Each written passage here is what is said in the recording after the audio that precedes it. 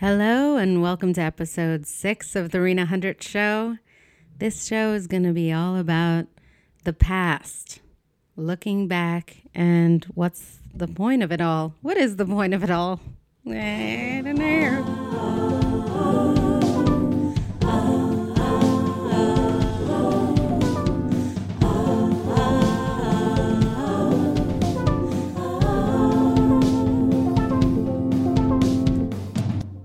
Looking back at the past, what even happened there?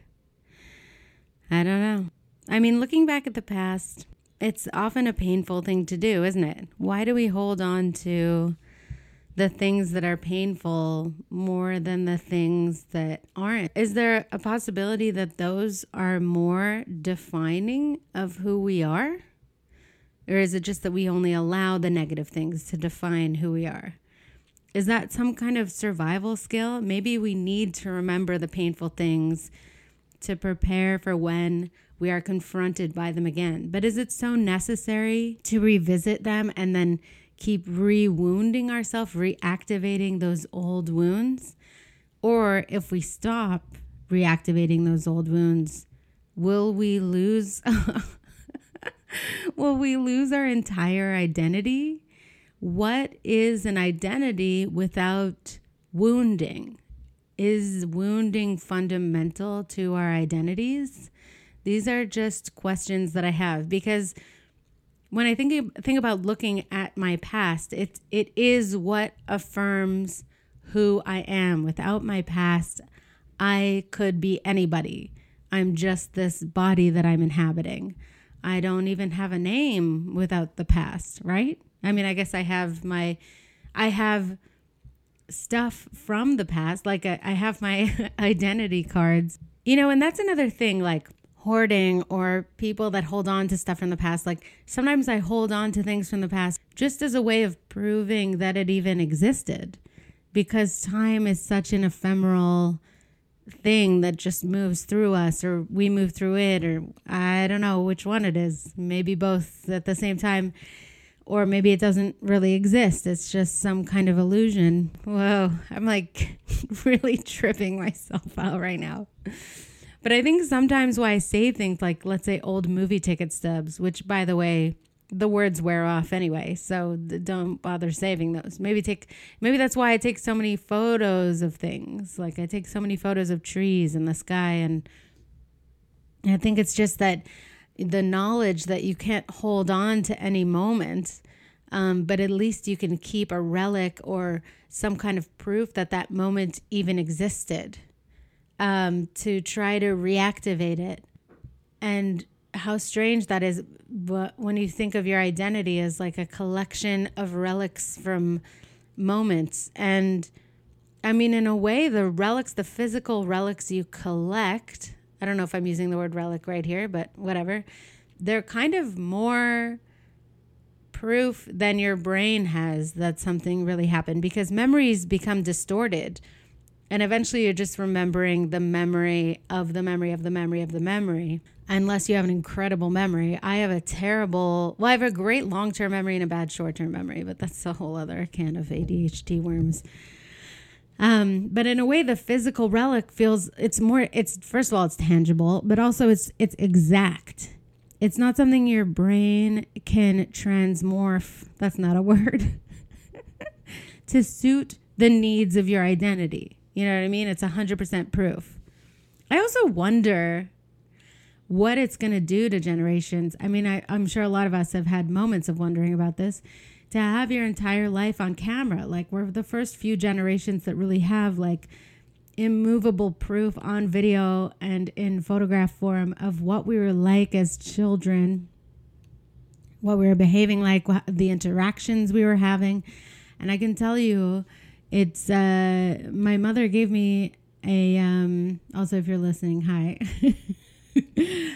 a whole USB key of videos.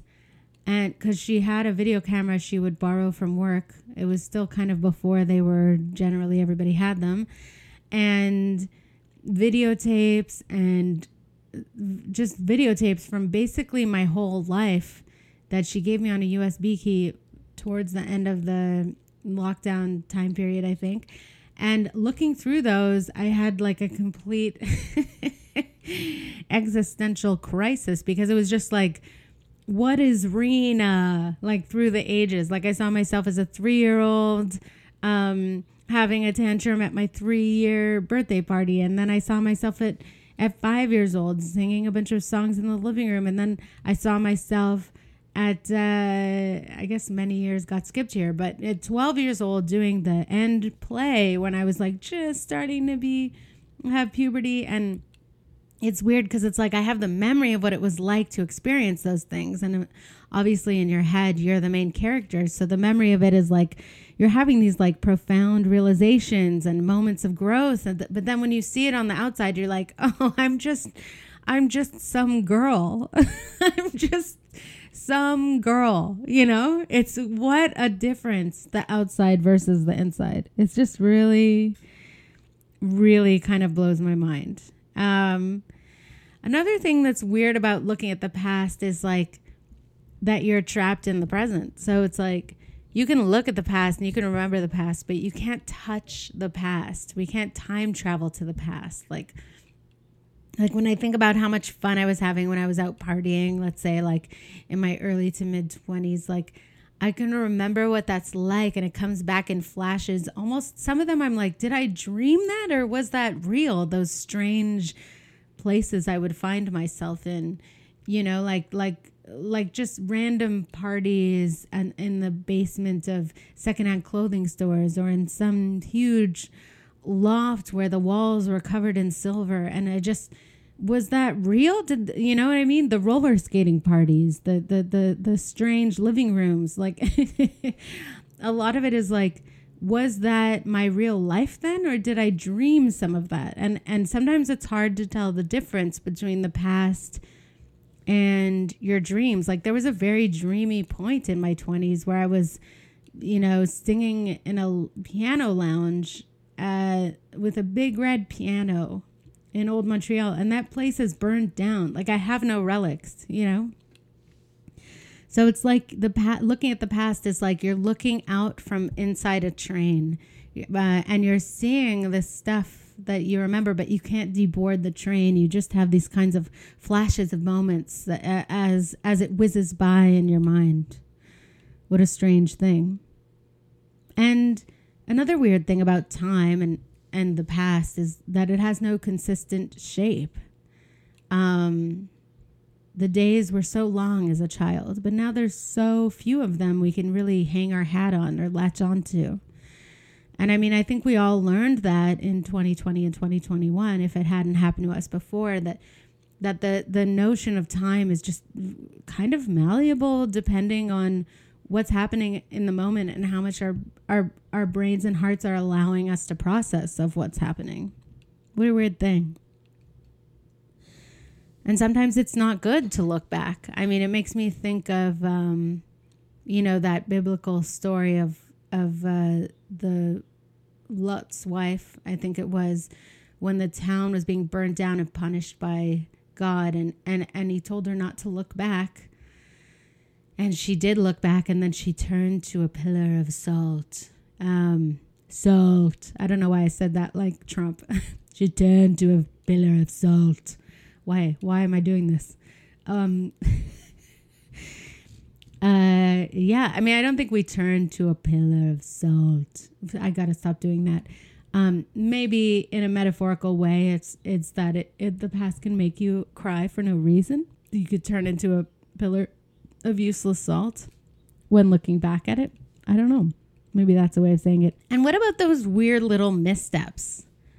You know what I mean? When you look back on the past and you're like, oh, that one little moment with that person that's not even significant in my life, like not even a large part of my life, but that moment that they said this thing and they were just trying to be kind, and I reacted in a way that was hurtful or unkind, or just something I regret, or something that I think maybe they got some impression of me that was unfavorable and horrible, and you dwell on those moments. And why do we dwell on those moments? We can't change them. And we've already arguably decided not to do that again ever. So why are we still in these moments of turmoil when we think of them? We get all twisted up and hate ourselves. And what is that? And it's got to be ego, because there's no way those people are remembering those moments. They don't care. I mean, probably 90% sure they probably don't remember and don't care anymore. They have much more important things going on in their lives. But it's this thing our minds want to do, which is to make us the main character, to make us the thing the world is reacting to. When you look at it on tape, you're really just some girl. You're really just some girl, but not in a bad way, not in a big or small way. You are a person, and that's big. And you are a person, and you're just a person, you know? Something else about the past is like, you know how your formative years, the relationships you make, those are kind of the references you have in your mind for relationships for the future. Kind of how like people end up being roommates with people that are similar to their parents. I just wonder about that, like in terms of chicken and the egg, like that you're seeking out old relationships and you don't even realize it. And how weird that is. And I wonder about how the past informs our ability to have new experiences, and whether we have a maximum capacity for truly new experiences, where it gets to the point where any new experience is just referenced in the mind with an old experience so that we can categorize it. And isn't that strange? And I wonder, how do you have a truly new experience without making any references to it? Also, thinking about the past feels a little bit at this point like an indulgence. Like it's like the way that pain is sometimes an indulgence, because there's really nothing useful about it, but it's just kind of this sweet pain that's not going to actually, it's not going to actually hurt you the way that a life or death kind of pain would hurt you. It's more of like a love pain, where it's like you can go into a morose trance and just indulge in that kind of feeling of morosity. That's not a word, is it? I don't know. And just kind of enjoy, like it's akin to like listening to Lana Del Rey or Radiohead, or I mean, I can't listen to any of that anymore because it makes me too sad. Or Nico, which brings me to the way I shall end this episode, which I covered a song which perfectly captures that feeling to me, which starts with the words "I've been out walking," which hopefully is what you've been doing while you listen to this podcast.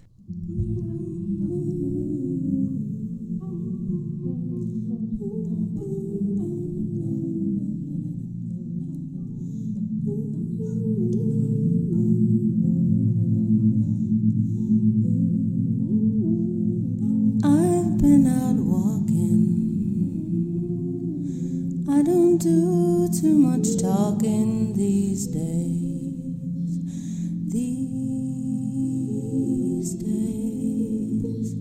These days I seem to think a lot about the things that I forgot to do. And all the times I had a chance to.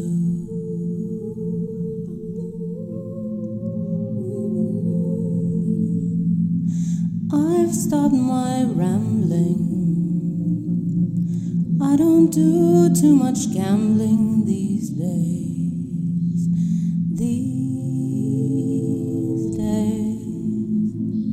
These days I seem to think about how all the changes came about my ways. And I wonder if I'd see another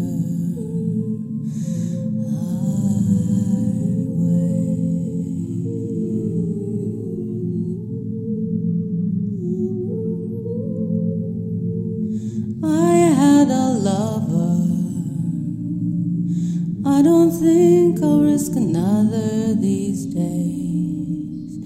These days. And if I seem to be afraid to live the life that I have made in song, it's just that I've been losing so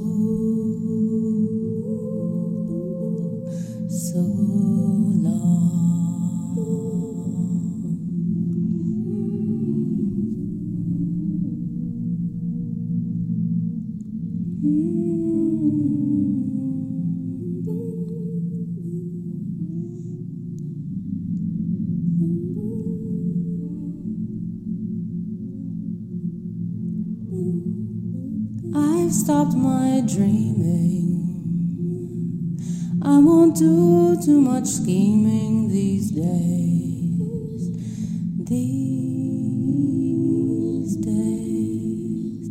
These days I sit on cornerstones and count the time in quarter tones to 10. Please don't confront me with my